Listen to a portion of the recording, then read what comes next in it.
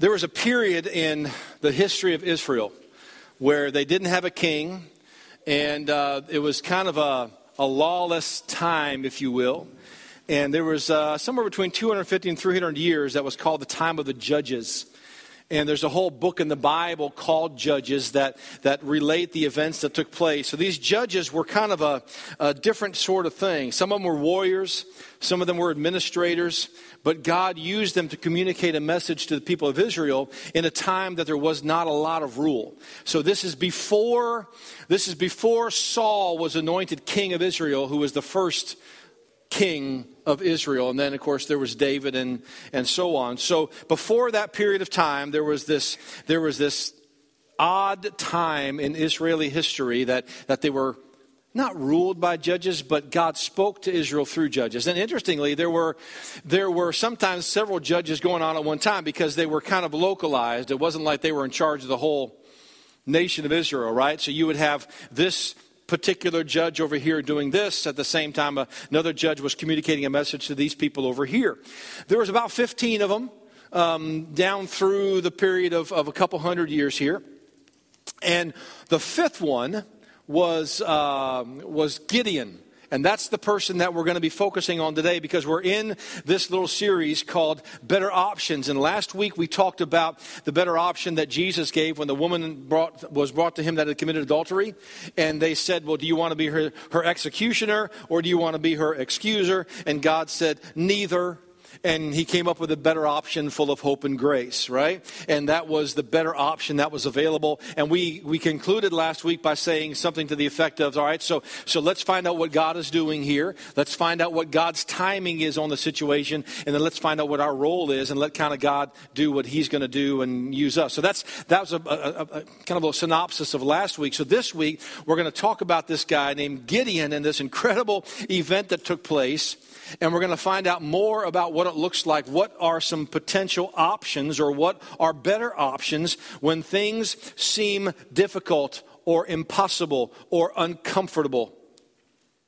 That's kind of where a lot of people sit right now in their relationships or their job or their stage of life.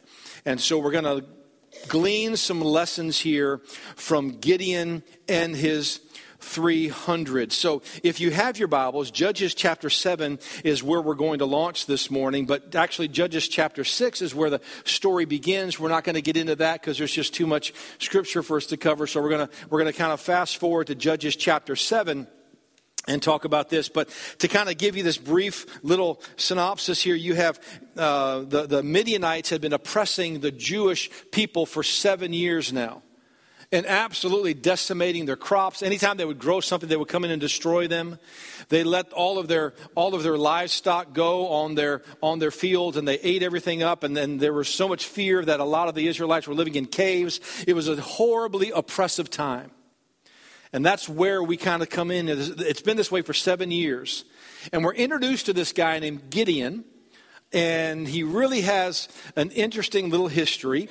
We are introduced to him as the angel of the Lord comes to him in a wine press. And what he's doing in the wine press is not what you do in wine presses. He was actually threshing out grain in the wine press so that the Midianites didn't see the grain that he was trying to thresh, because what would happen? They would take it away from him because they took everything. And so and a lot of people feel like Gideon was some kind of a coward. I don't feel that at all. I think that he was just trying to be smart.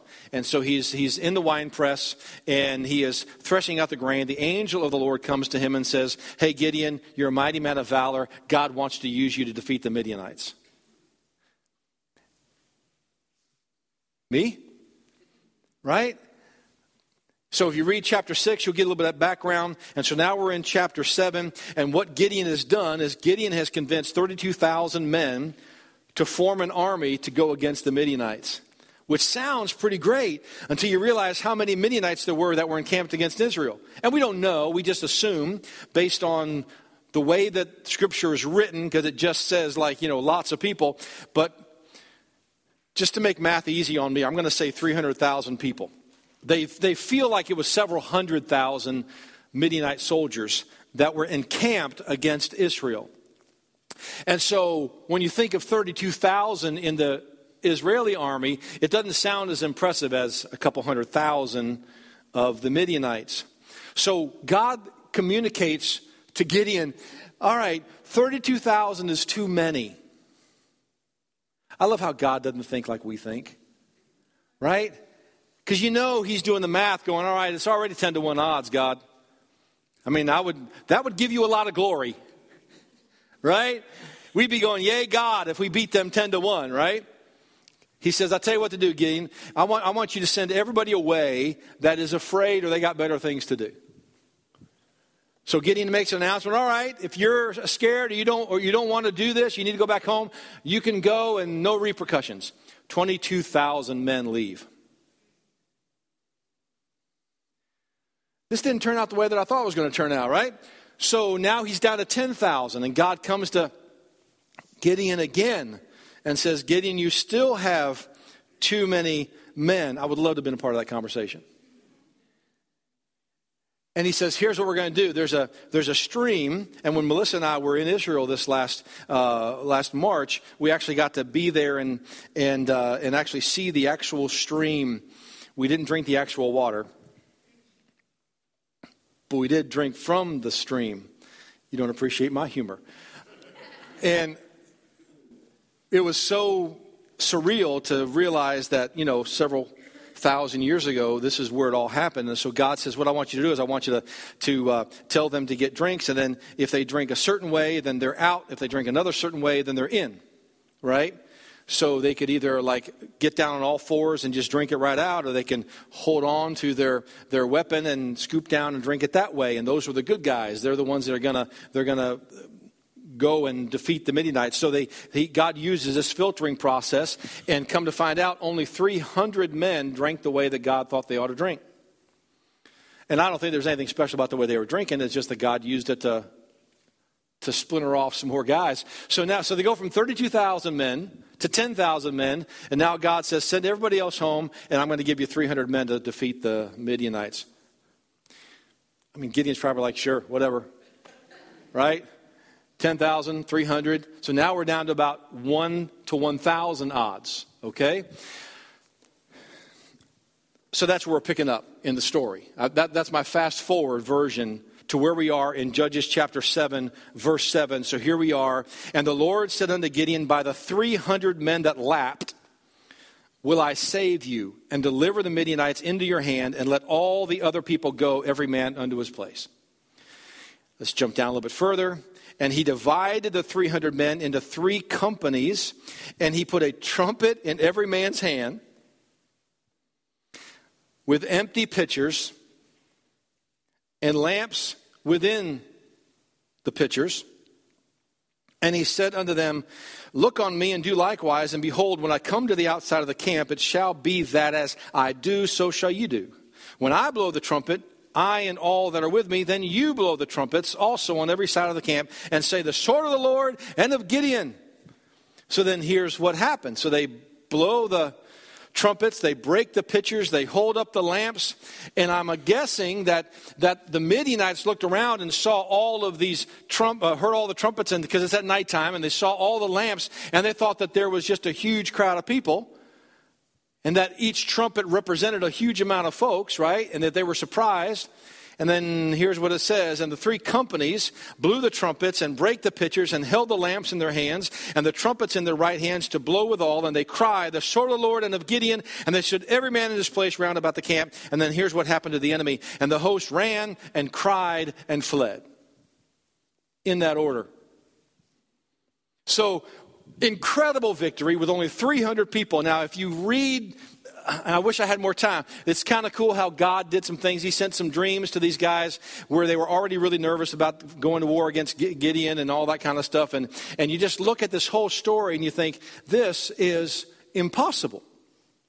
Which is where we are today, trying to take some truths out of this story to understand and realize and appreciate that there are better options available when it seems like we're at an impossibility.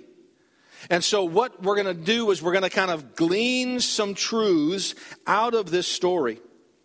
when our situations feel difficult or uncomfortable or maybe even impossible, when no options available to us seem like good ones. So how do we wrap our brain around what God is doing in this moment of our life?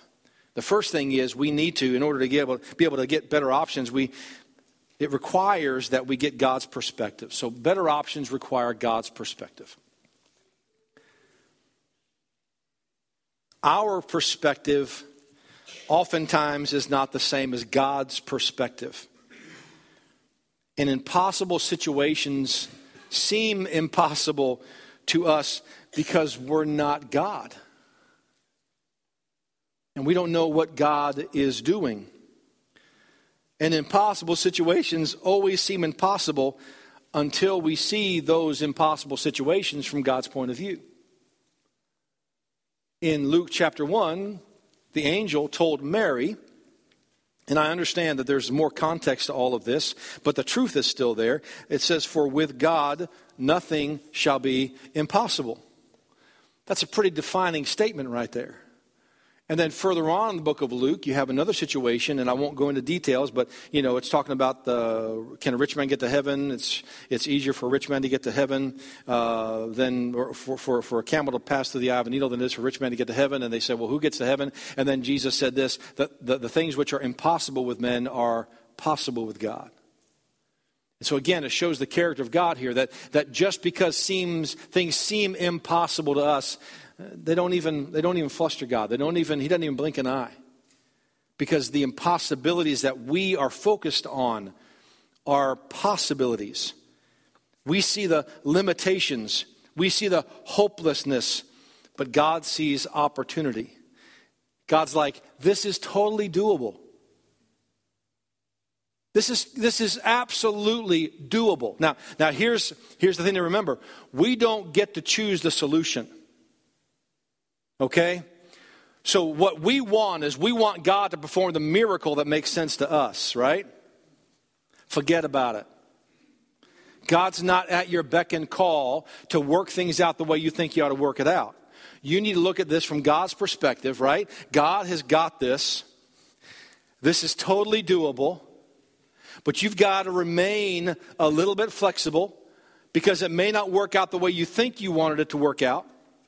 Okay? We don't get to pick the miracle that God performs. We can make suggestions, right? Good luck with that. But you don't know what you don't know. So God, this is what makes the best sense. Okay, so 17 years ago, we were in a pickle. We were going through the adoption process, and we needed a lot of money. And we was poor. I was working a job making $167 a week. And we needed $7,500 to pay a couple of lawyers to make all of this work. And it was Wednesday, and the lawyer said the deadline was Thursday. My wife cleaned houses, including ours. She didn't get paid for that. But I felt like if I made fun of the fact that she didn't clean my house, then I would get in trouble, which I'm not going to do. So she cleaned houses, and one of the ladies' house that she was cleaning was talking to her one day about how are things going with the adoption and all this, and Melissa's super positive. We didn't tell anybody that we needed money. We just told God, and like he didn't know. We just want to make sure that he knew, just in case there was a misunderstanding, and he didn't see the number in our checking account. And so Nancy said, well, how are things going? And Melissa said, everything is going great. We're just in the process now. She goes, well, how is it going financially? She says, it's going to be fine. She said, well, what do you need? She said, we need $7,500 by tomorrow. She's like, okay. And so Nancy would always write Melissa a check and stick it on the counter, and Melissa would pick up the check on the way out. And there were two checks. There was a check for her cleaning the house, and there was a $7,500 check. And then Nancy goes, don't tell my husband I did that. She goes, that's in my retirement accounts. He doesn't need to know. I'm not going to argue. You don't. So God provided. And we had no clue where it was going to come from. That's the kind of stuff that we did not even foresee. Like, I'd gone to Bible college. I'd gone there to get my master's degree. I was actually on staff at the church at the time, making an itty-bitty paycheck. I had a part-time business that I had started fixing roofs. And when I would get good jobs, of course, it pays pretty well. And I was trying to figure out in my brain, like, how I can make all of this work and make it happen. And God just had something else in mind. Completely out of left field, never knew it was coming. Because God can do the impossible. And I think that when we begin to see things from His perspective, one of the important things for us to remember is that we have to ask Him for His perspective and then be willing to see what He shows us. Because we're not the ones who get to determine what that miracle is going to be or what the solution to our impossibility is going to be.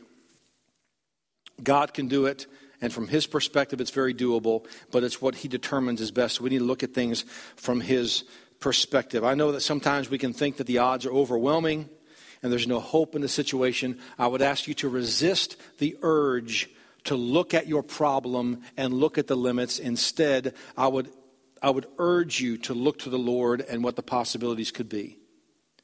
Because I believe this, instead of looking there, we should look for God to speak into the situation a couple of different ways. So God wants to speak into your impossible situation through His Word. Okay? He wants to speak into your life through His words that He's written to us. It's not a mistake that you have your Bible. It's not a mistake that everything that He wanted you to know right now is in here. So I think that when we soak this up, when we read this like we ought to be reading it. By the way, if all you get for your Christian life is what you get on Sunday morning,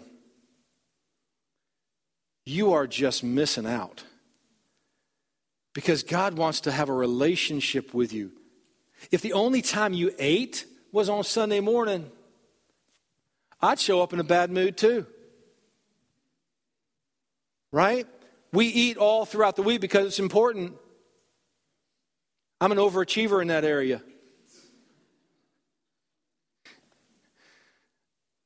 We need sustenance throughout the week. And we need to be reading. It's one of those spiritual habits where you need to have input from the Lord all the time. So God wants to speak into that situation through His Word. He also wants to speak into that situation by His Spirit communicating to your spirit. His Spirit, big S, communicating to my spirit, little s. And so that means I got to tune in and figure it out. And listen to Him to speak into my life. And I also think God can speak into your situation through other believers. But it's important that they're mature believers. People that have an understanding, or people that can speak into your life in such a way that paints God the way that God needs to look. And of course, it all matches up with the scripture that you read. But God will tell you what is possible.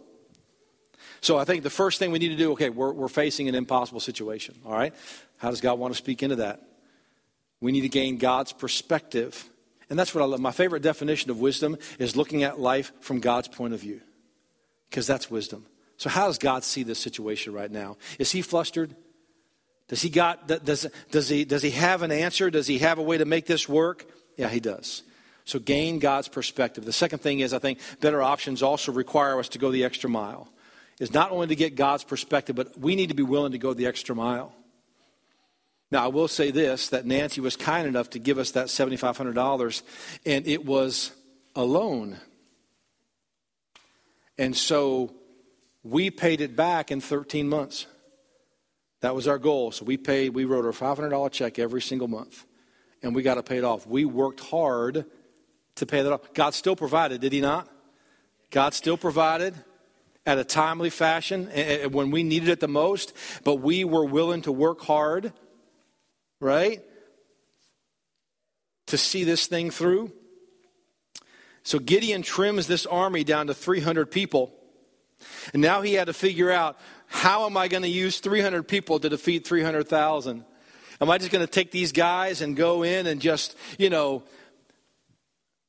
swords a-flashing, screaming to try and defeat 300,000 people? No, he had to go the extra mile. He had to figure this out. Interestingly, and God may have, but it's not recorded.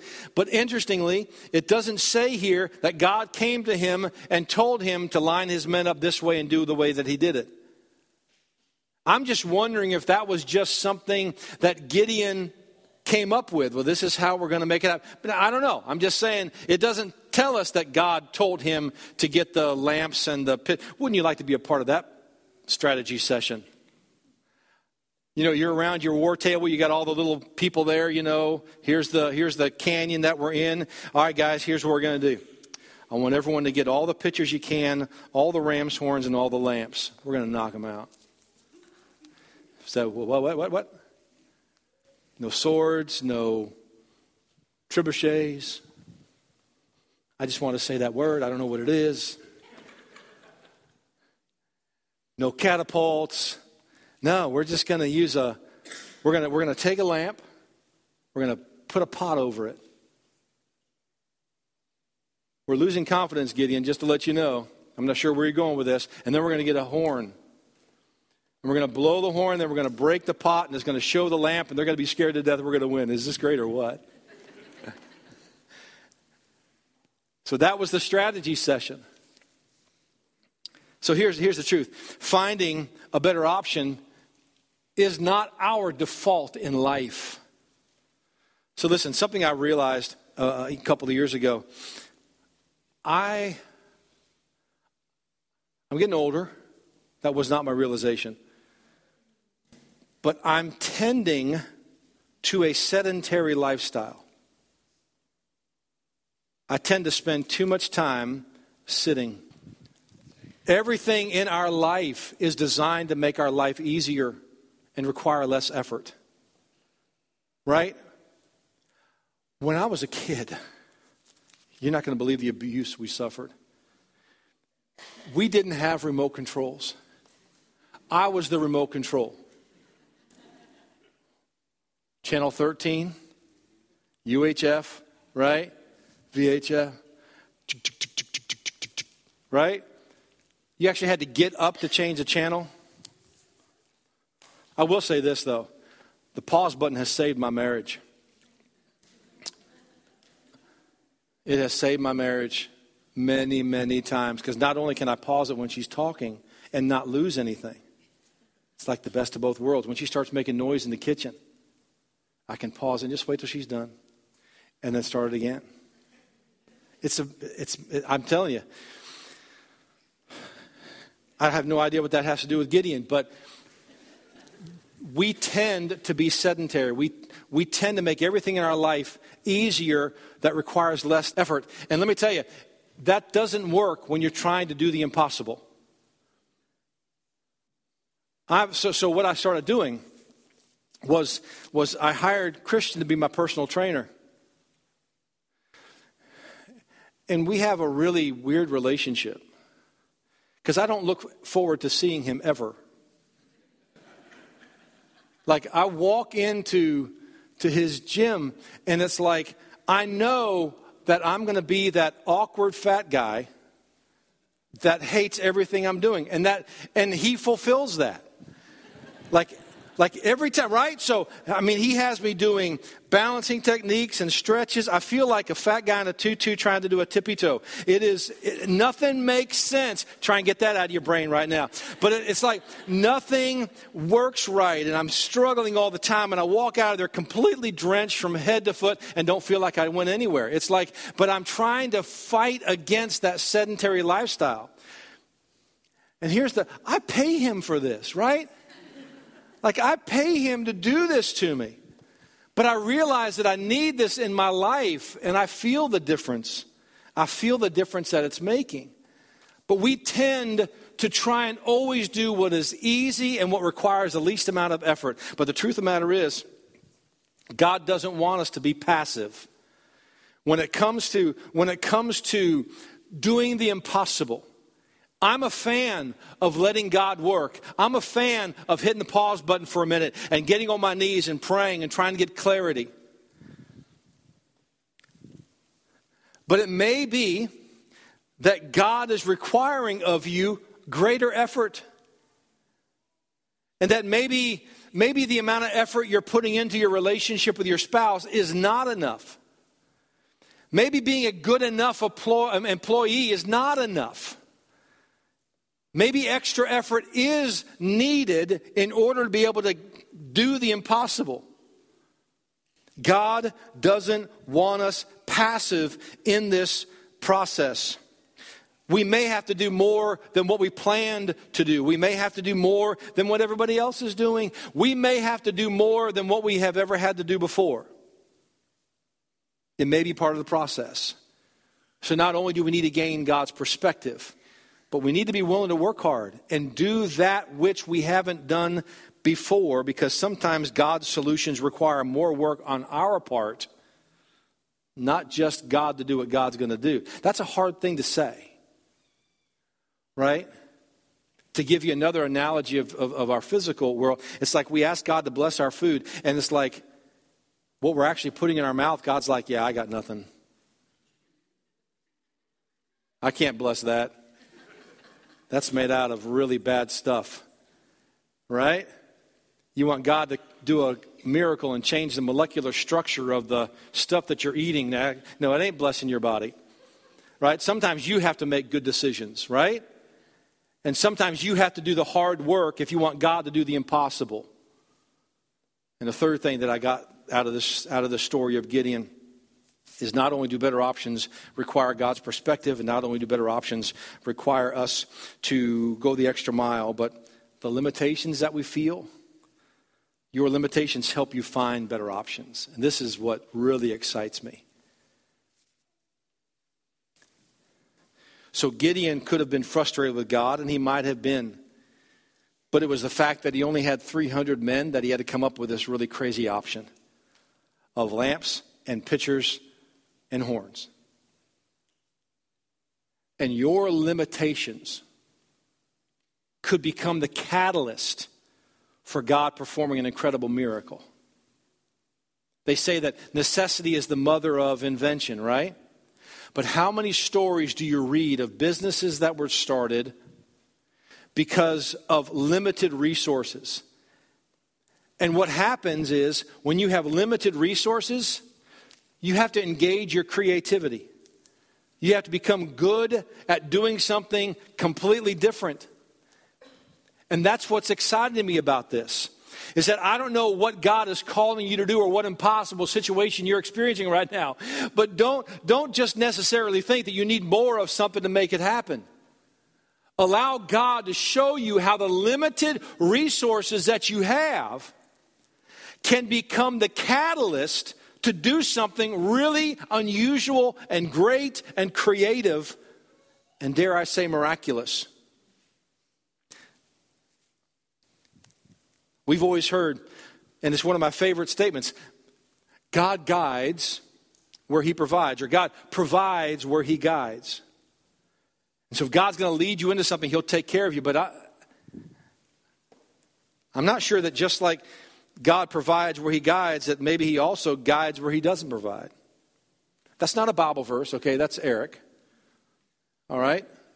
I don't know what to do about that. Like sometimes I feel like God wants me to do something, and I'm the one that's got to write the check. Now, he provided the money for me to write the check, okay? But sometimes God guides me where I have to be really creative to make it happen. And then he infuses it with whatever God does, and something great happens. You may be limited on resources, on budget, or even ability.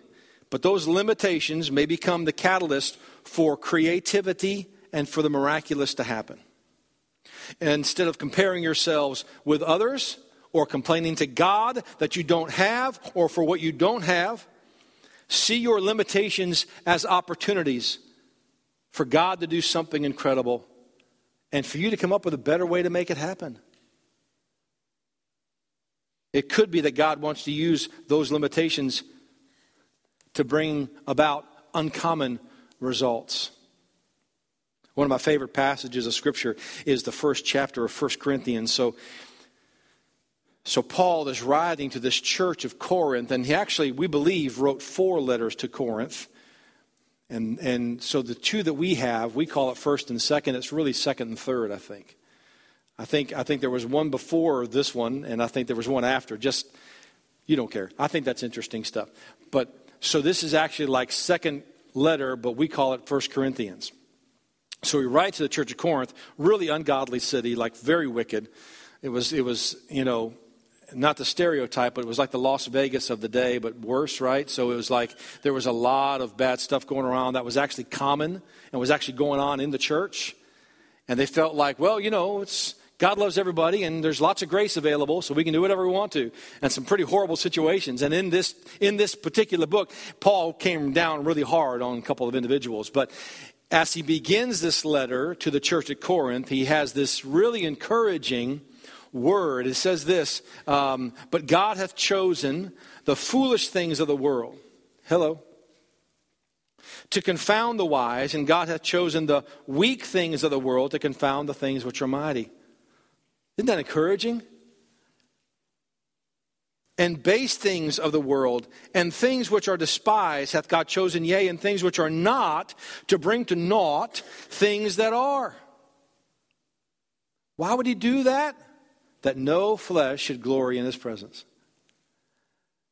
So God uses the unlikely. God uses the underfunded. God uses the unable in order to be able to do great things so that he gets the glory. So that's what we're looking to do, because he gets the glory anyway. Right? We just sang all about it. But God's praise and God's glory is not about just singing about it. It's living it out and being a testimony of it. So we read this story of Gideon defeating 300,000 Midianites with 300 men and a couple implements from the kitchen. And we're like, wow, Gideon is a great leader. No, we're thinking God performed a great miracle here. And God used the limitations to do something great. So I don't know where you are in life. I don't know what you're up against. This may be one of those messages where you're just like, good thought. I'm going to need that later. I'm okay with that. But you also may be in the middle of something right now where you're like, I just can't make this work. I don't see how this is going to be sustainable, or I don't understand what God is trying to do. I'm good with that. And we should be good with that, because as long as we are looking at things from God's perspective and we're willing to work harder to make it happen and go the extra mile, then I believe that the limitations that we might feel like we have can be the catalyst for God to do something incredible in our lives and become a great story of God's deliverance and his power and his might and his goodness in our life. Here's the thing. He's given you everything you need to make it happen, because he's given you himself. Let's pray. Father, we love you and we are excited about what you can and will and want to do in our lives. And I don't know what people are going through, but I know that you are in the middle of it. I know that you have an opinion about it. You have the right perspective. And help us to seek you. And help us to listen and hear from you. And help us to do what it takes to watch you work as we work hard. And we select the better option of letting you do something great. In Jesus' name we pray. Amen.